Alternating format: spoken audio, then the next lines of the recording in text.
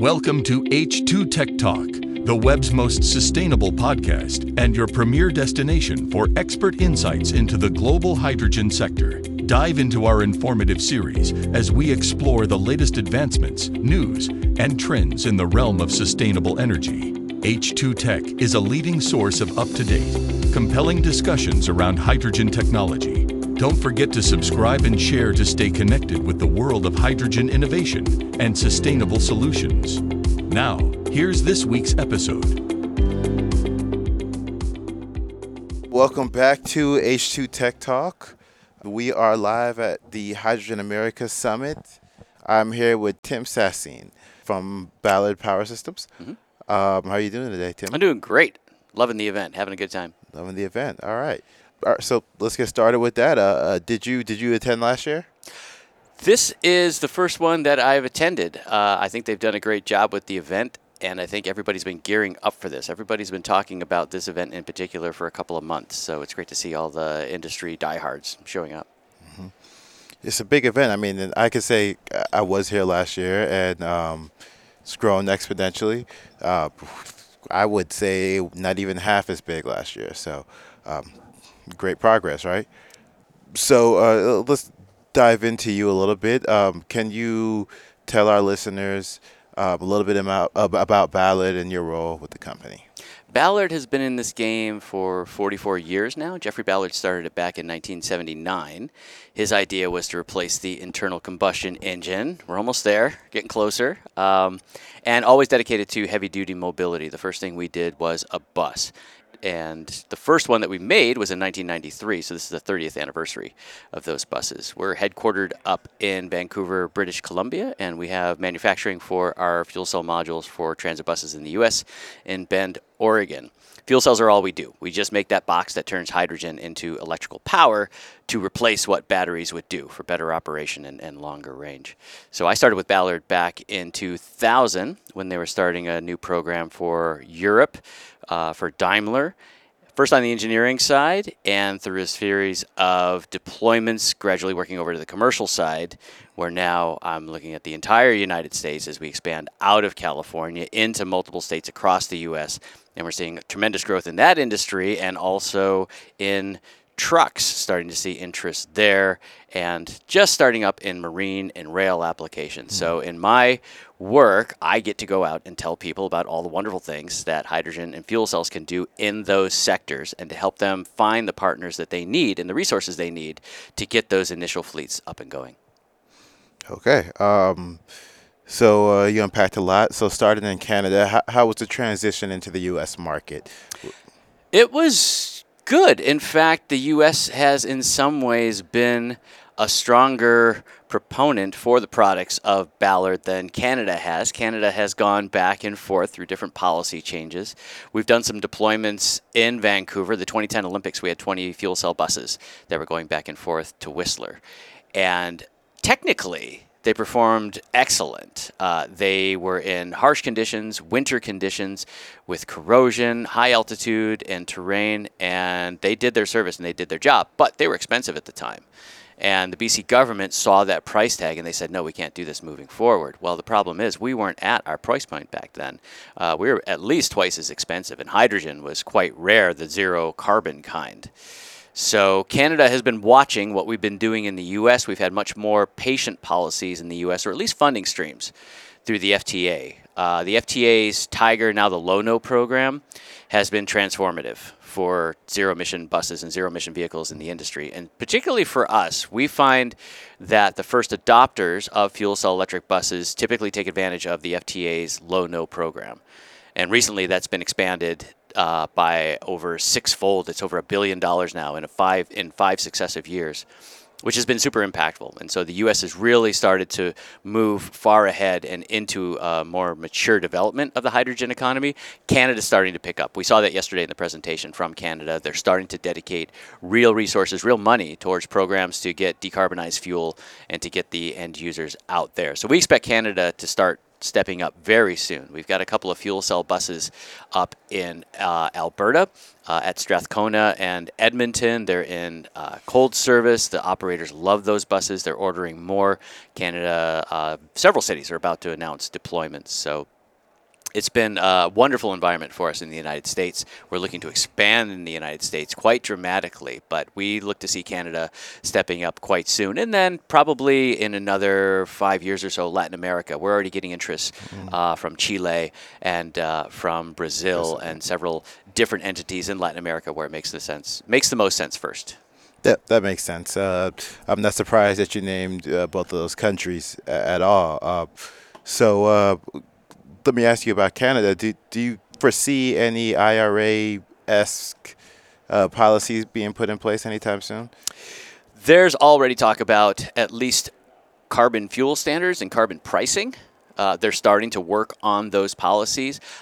Most of the world has looked to the U.S. as a leader now with the passage of the IRA. Particularly Europe was quite set aback that our policies became more lucrative and more interesting to hydrogen producers than what was going on in Europe, and has attracted a lot of development here in the U.S. that might have started up in Europe. So we expect to see the same thing in Canada, where the success of these policies and starting up new projects will be adopted in some form by the Canadian government. Probably, like I say, maybe a 2 to 3 year lag, but they are watching with the U.S. as a leader, not only California, but now the federal government and other states stepping up with new, creative, and effective decarbonization policies.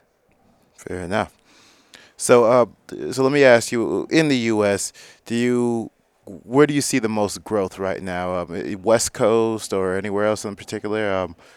Definitely on the coasts, we're seeing a great interest in New York State, which is fantastic. California has long supported zero emissions, and the taxpayers of California have really provided for a lot of what we've done to advance the technology, to get it up to where everybody else can start to afford it. But we're seeing other people step up. As I said, New York State, very aggressive. New Jersey, also some very aggressive policies for decarbonizing. We're seeing activity in the Northwest. Washington State, very active with new hydrogen production projects. A couple of new fuel cell fleets for buses starting up there.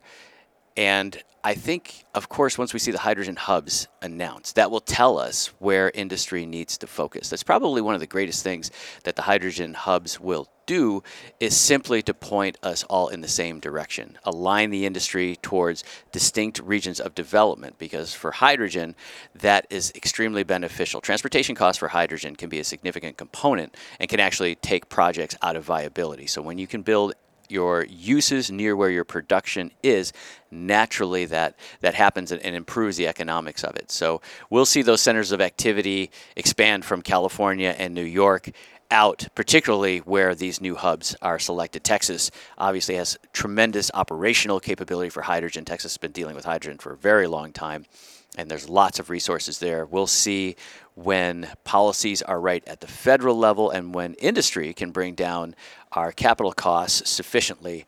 Texas is going to light up and probably be a leader in renewable and clean hydrogen. Well, Tim, you know I'm from Texas, so whenever you start saying positive things, I just love hearing it. I got to sweet talk you a little bit. Yeah, right.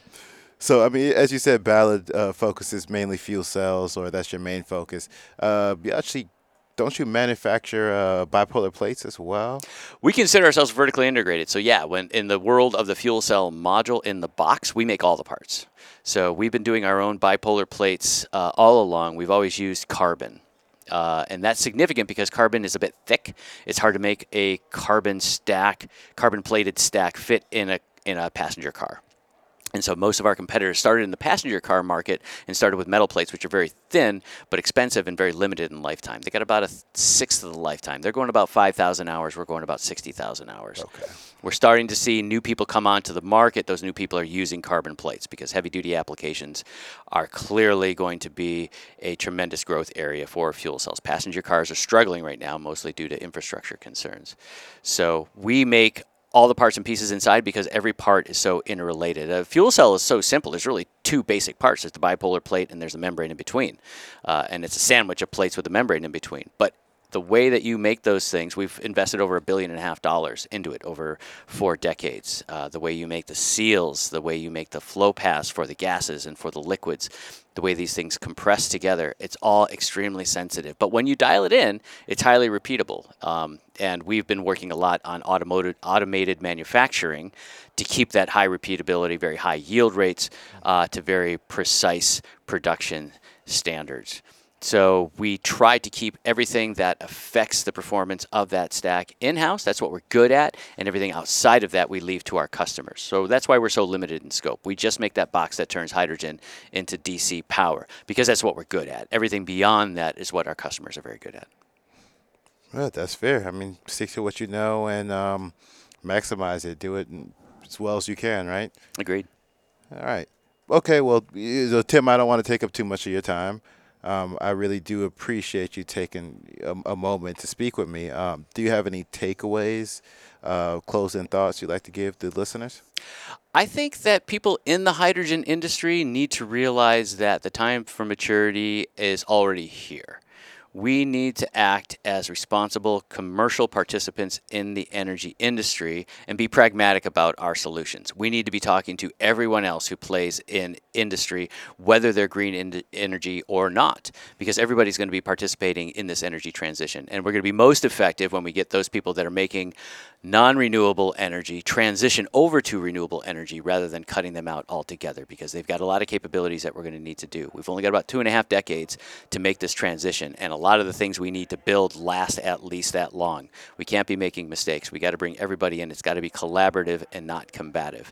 And that is what I'm starting to see in this conference, and that gives me a lot of hope for the future. All right. Wow.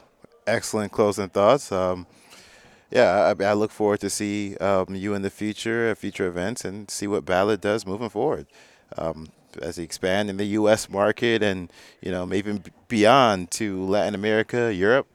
Maybe, yes? No? Yeah. We're already very active in Europe. What I want is the U.S. market to expand even greater than Europe. We're looking to accelerate ahead of them. They've been leading us a little bit in hydrogen and fuel cells. I'd say maybe 2 or 3 years are kind of the same lead we have on Canada.